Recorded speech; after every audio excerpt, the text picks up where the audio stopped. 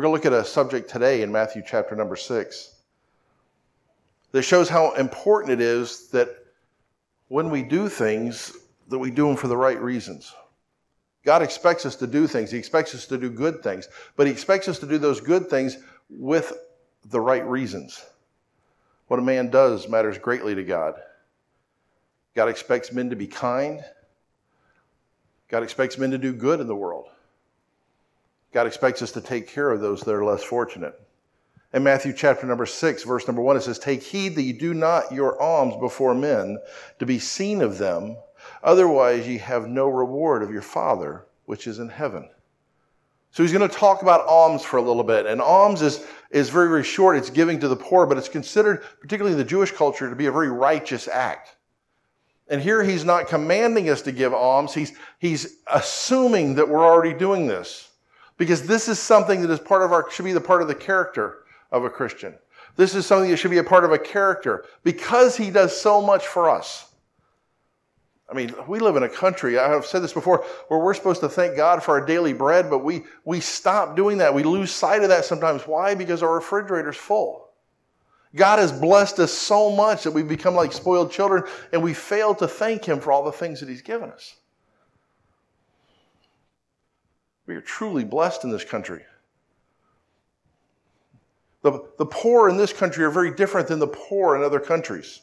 This is one of the reasons why I encourage people to take mission trips. By the way, we're trying to put together a mission trip right now. I'll give you more details when it comes together. I'm not sure if we have time to put one together for this summer. It may be the summer of 2025, but we're putting one together right now. And I encourage you to go for a number of reasons, but one of those minor reasons is because you get to see how the poor in the other countries live. When we go to help people, we're helping children, we're feeding children, that's their only meal for the day. Or we're going and we're washing their hair because they're full of lice.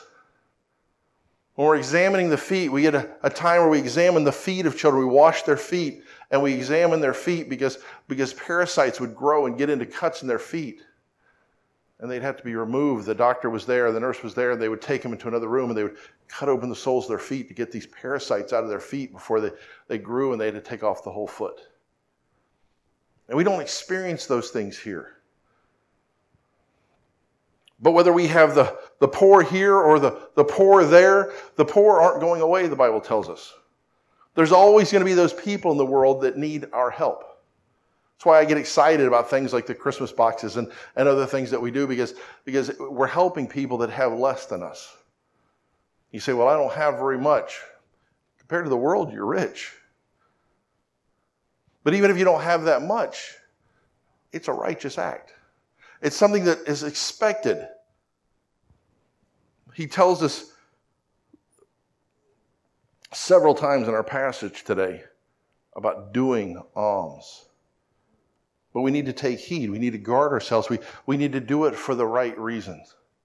We don't do it for recognition. Matter of fact, most of your alms should be done completely secretly.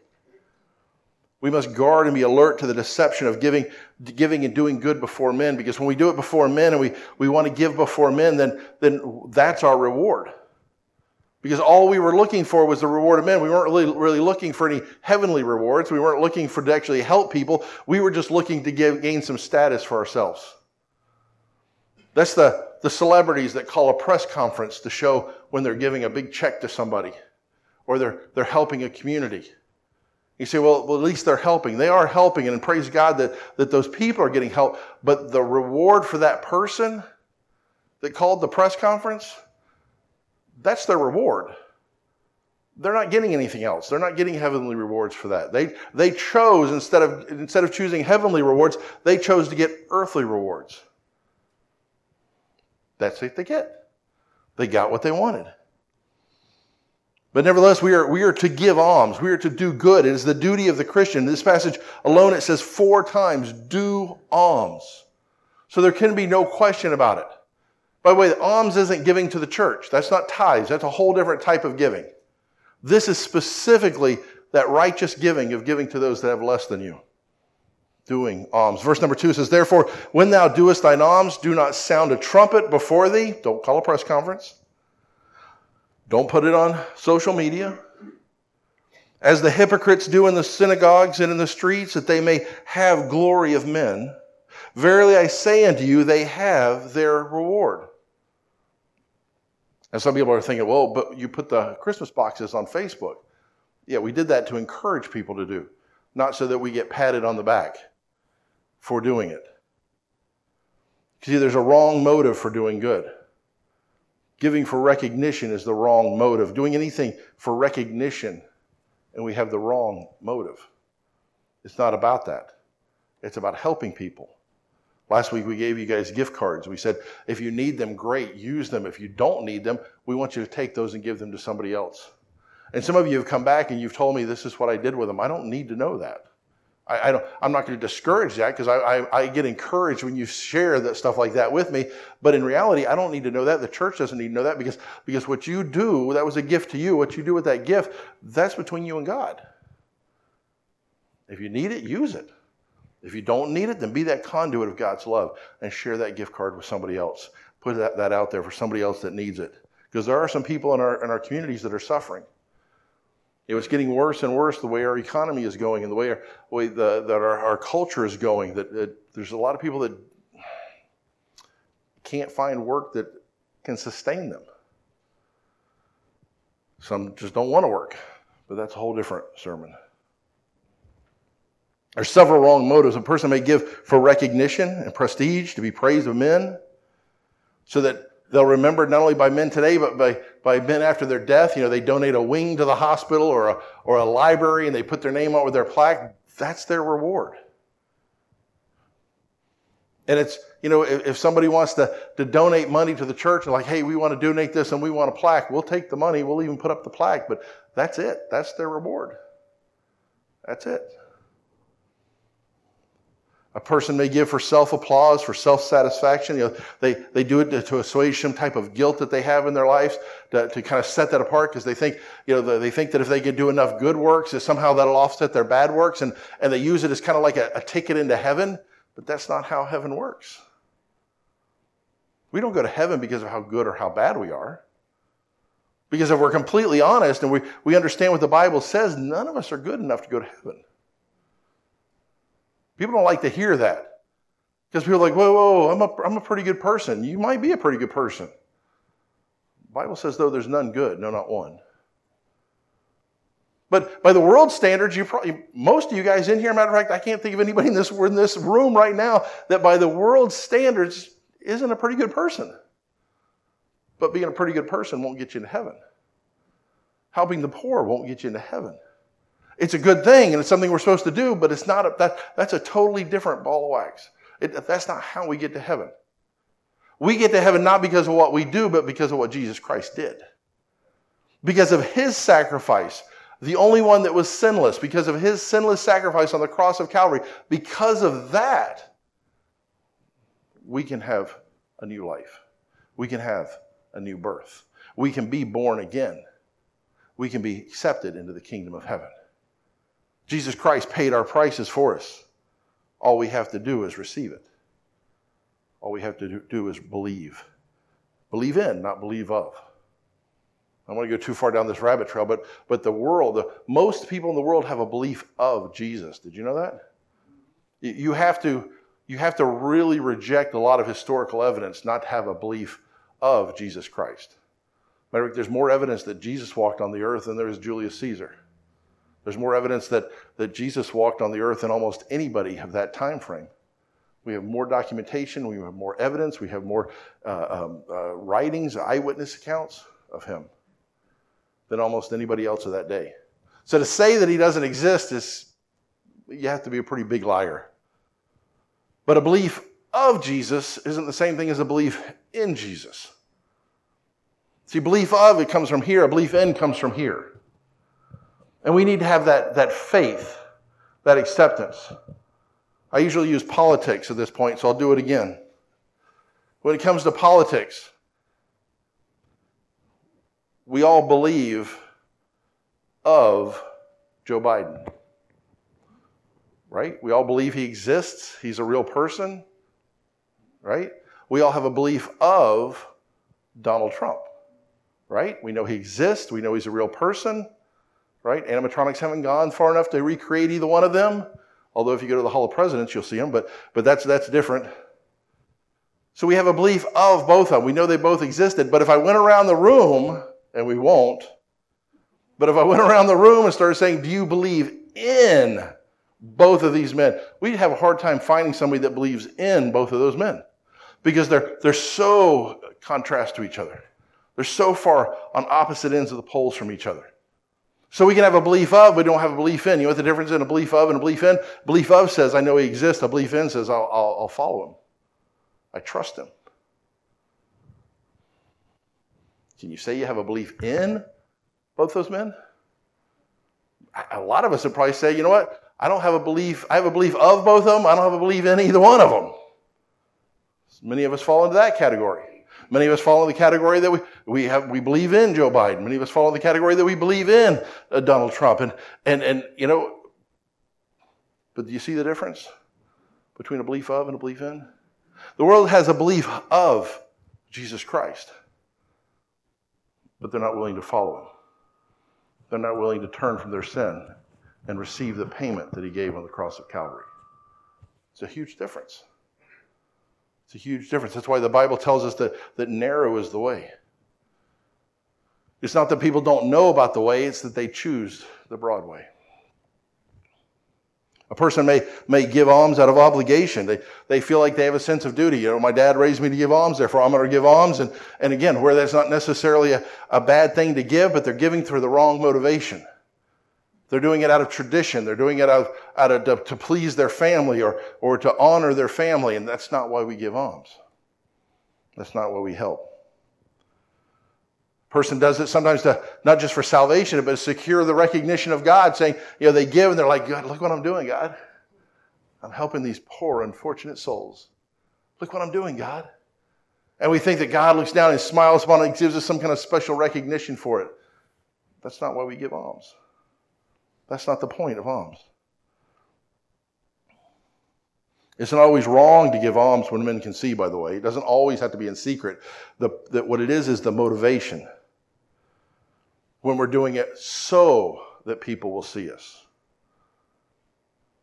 If we do it and people see it, that's fine. You know, you help somebody that is at the grocery store and you can tell they don't have much and their card doesn't go through and you say, you know, I'll go ahead and pay for it. Well, the cashier is going to see that. Does that take away from the blessings you're going to get in heaven? No. But if you're doing it so the cashier will see it, you're like, hey, cashier, watch what I'm about to do.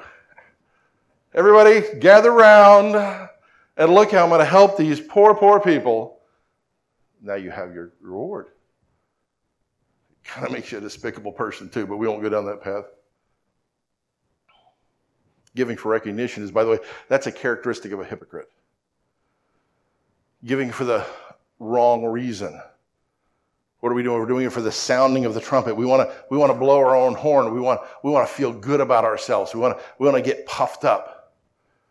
We have before oneself, we have the sounding of the trumpet in the synagogue. We want other people, other religious people to see what we're doing. So the church and the religious people can say, wow, he's such a gracious person. He's such a gifting person. And then we sound the trumpet in the streets, it tells us. Why are we doing that? Because we want everybody in public to know what a great person we are. What a giving person we are. Giving for recognition is rewarded on earth and earth only. We have our recognition here. That's it.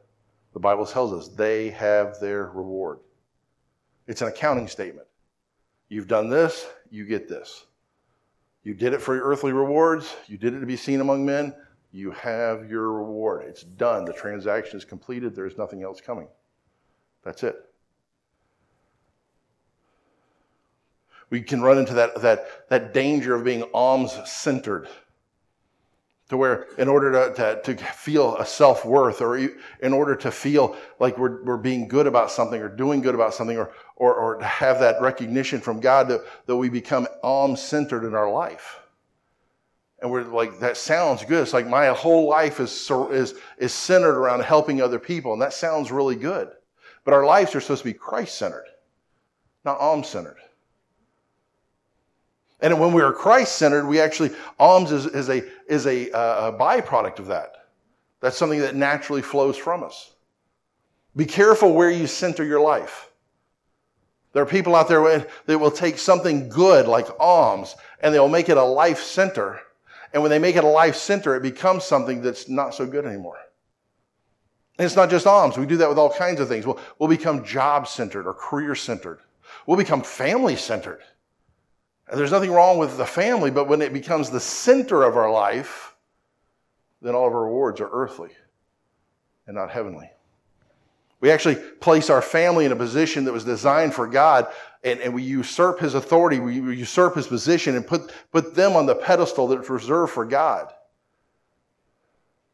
That's a quick way to withhold the blessings of God from your family and from you. Placing something else before God is what Satan did, what Lucifer did, that caused him to be expelled from heaven. Be careful. How do you tell what your life is really centered around? There's a couple things you can very, very easily do. One, what brings you great joy? Now, not everything that brings you great joy, by the way, is the center of your life. Because I'm hoping there's more than one thing that brings you great joy in your life. So just having great joy isn't the only thing, but that's usually one of the characteristics of what you're centered around. And then ask yourself this, what am I willing not to go to church for? What are you willing not? What brings you joy that you're willing to skip church for? I know people that don't go to church because they're too busy putting together the next fundraiser. They're too busy putting together the next alms. And if they're too busy putting against the next alms because it brings them joy, it makes them have that satisfaction in life, and they're skipping church because of it, can you see where their life is centered? It's easy to fall into that. Because alms is a form of worship. And when we exclude the house of God, when we exclude gathering together, when we exclude the commandments of God in order to be alms-centered, then we've got everything out of balance. It doesn't matter what that thing is, but it doesn't have to be alms. It could be your family. Does your family bring you great joy? Are you willing to miss church for your family? Then you're family-centered. You're not Christ-centered. Does your job bring you great joy? Are you willing to miss church because of your job? Then you're career-centered, not Christ-centered.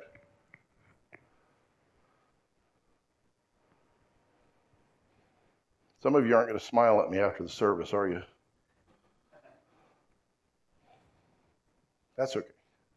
Remember I told you when we started this study through the Sermon on the Mount that we're going to hit some rough areas? We're going to hit some areas that aren't comfortable. And those are usually the areas that we need to work on the most. We need to take that sandpaper, maybe a little coarser grit, and kind of work through that in our lives, our relationship with God. Because none of us are perfect.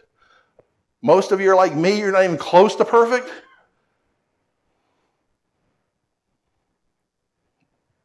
Somebody told me this week that if your pastor doesn't occasionally step on your toes while he's preaching, then you need to find a different pastor. So if this doesn't offend you, then just hang on. I'll probably get you next week. Or the week after that, or the week after that.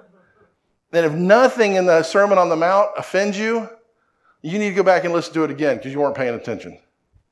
I don't think it's possible for a human being to get through the Sermon on the Mount without having that moment of being uncomfortable, saying, and we'll all do the same thing, by the way. You're not alone in this. We'll all do the same thing. We'll say, yeah, I know it says that, but this is my situation.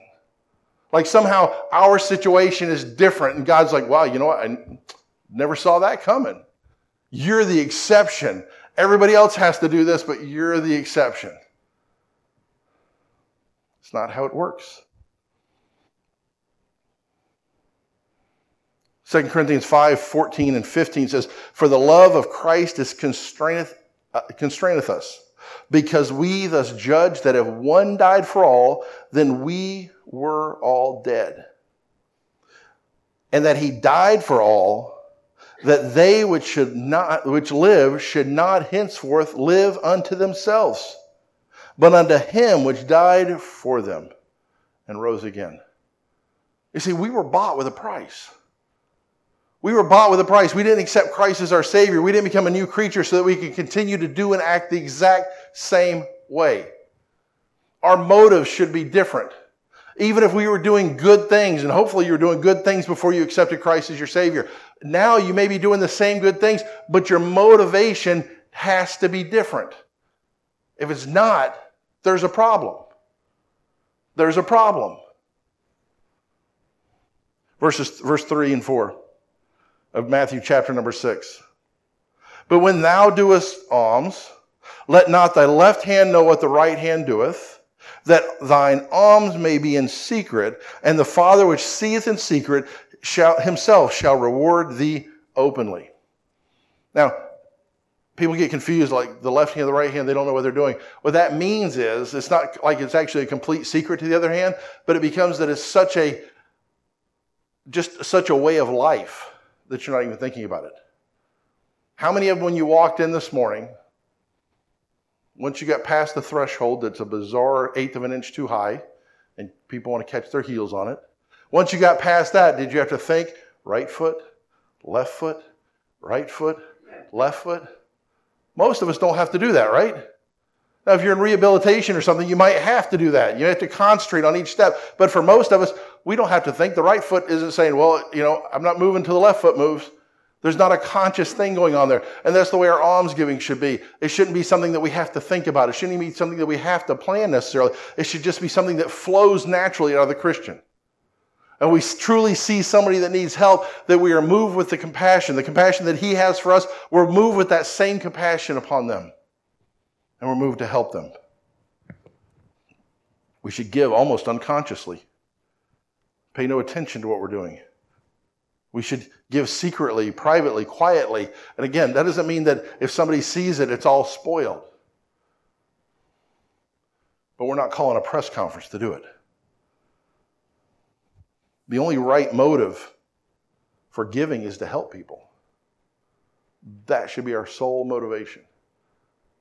We give because we're expected to. We give because it flows through us normally. But our motivation should be because we want to see people get better. We want to see people lifted up. We don't want to see people enabled. There needs to be discernment in our giving. And we don't need to give people things that are just going to cause them more problems. I remember one time, and I'd forgotten about it till my son reminded me. We were down in South Florida, and we were going to the grocery store, and we were stopped in the parking lot, and he just reeked of alcohol. And he's like, hey, you give me a couple bucks? And I'm like, no, I'm sorry, I can't. I have to be discerning, right? I can't because I know what he's going to do with it. He can tell me anything he wants to tell me, but I know what he's going to do with me. So we went in the store, and we were buying our groceries, and I bought some apples and some other things and all. We went back out there, and we looked for him. He was down the road a little bit. We looked for him. We found him and pulled up to him. I'm like, hey, buddy, come here. And I gave him the food. That's what he said he wanted money for, was food. And he was very excited to get the food. Now, this is somebody that obviously has a problem with alcohol, and where maybe his intentions were good and he was going to buy food. If I'd handed him money and he's got money in his hand and he goes to the store, his addiction may fuel. His mind may say, I need a sandwich, but his feet may walk right to the beer. And so I gave him food. And I forgot about that until one day, my son, I don't remember what we were doing. She's like, remember that day? Honestly, I kind of forgot. He was little. He was in the back. And it stuck with him. We need to live it out. So just because he saw it didn't take away the blessing of it, didn't take away the power of it. It may have actually encouraged him to be more giving as he grows up, if he ever grows up.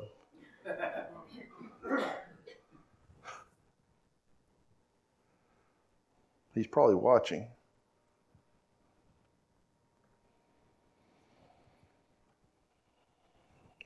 God sees the secrets. We don't have to have fanfare. We don't have to have trumpets blasting. We don't have to have the approval of man. We don't have to do all this out in the public because God sees everything. Beyond the act, he sees the motivation of our hearts. And he rewards appropriately. In Jeremiah 17:10, he says, I, the Lord, search the heart. I try the reins, even to give every man according to his ways and according to the fruits of his doings. So it's not just the fruits, it's not just the benefit, but also his what? His ways. Why he's doing it. the way he's doing it. God sees all these things. God knows us so much better than we know ourselves. We can put on a fake front for everybody else. You can fake it and pretend for everybody else, but God knows your heart. God knows you better than anybody. God knows you better than you, because we can even lie to ourselves, can't we? I lie to myself all the time. Then I walk by the mirror. I get startled sometimes in the morning because there's an old man in my bathroom.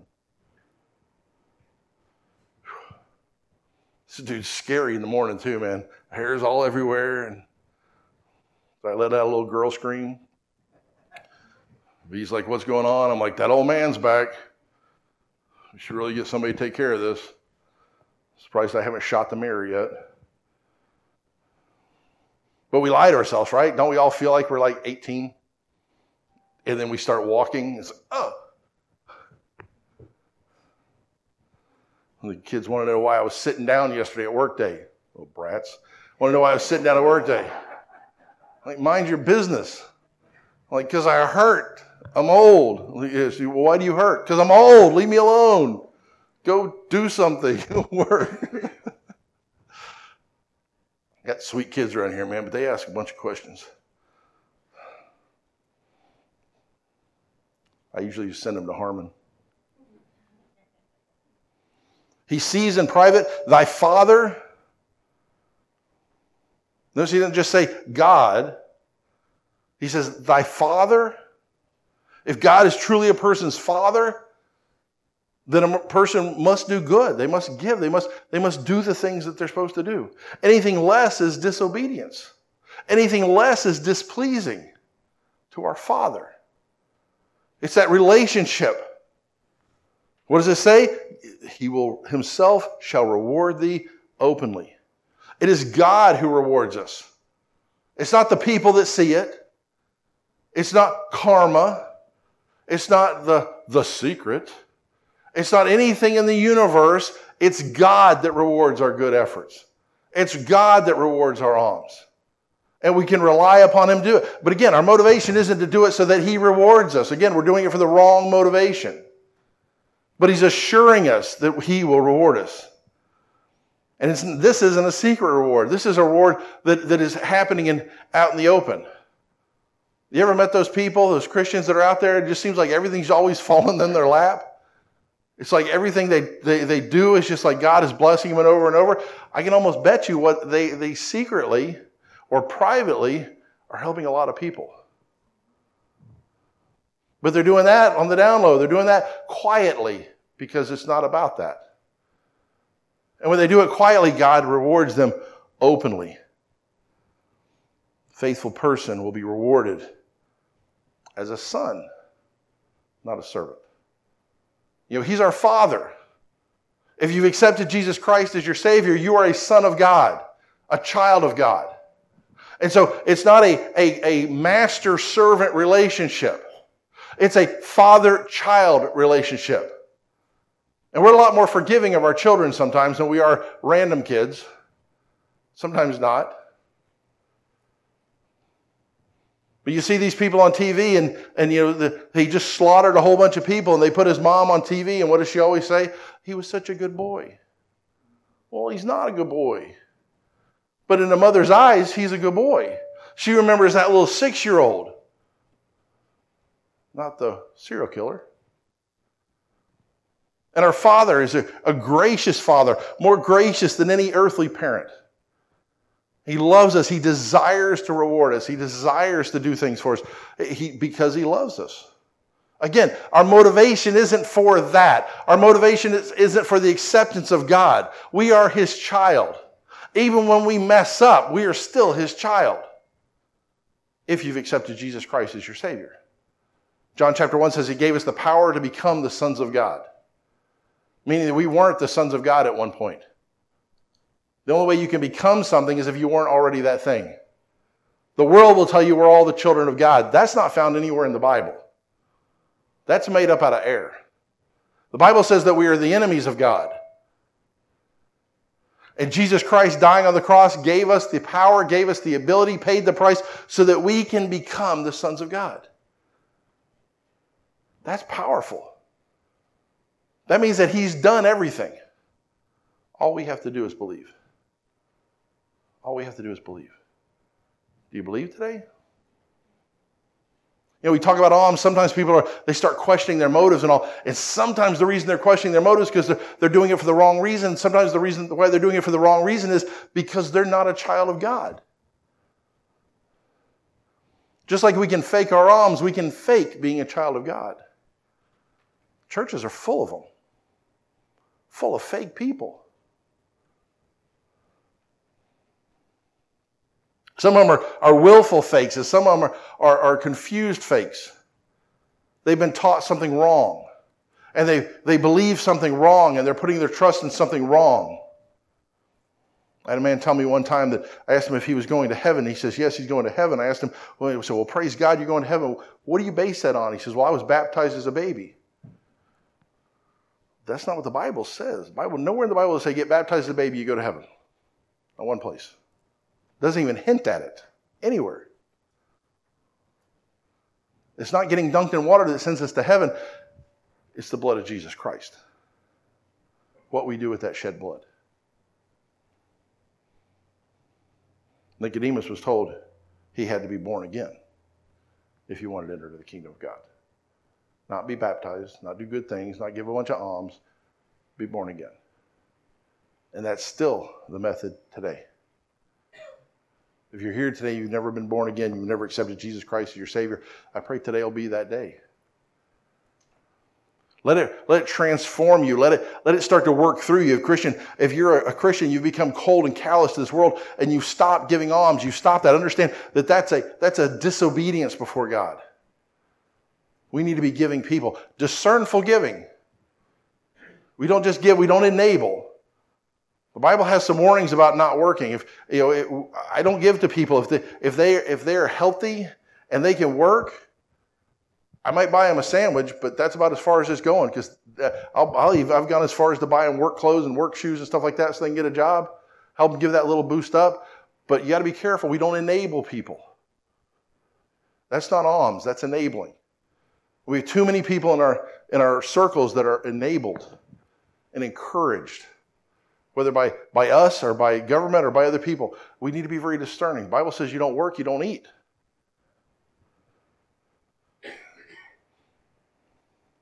Matter of fact, most of the time when it talks about alms, it's talking about two specific groups of people. It's talking about the widows, those whose husbands have died. And of course, this was an agricultural community at the time, and it was more difficult for women to work in the fields than it was for the men to work in the fields because men and women are different. And for the fatherless.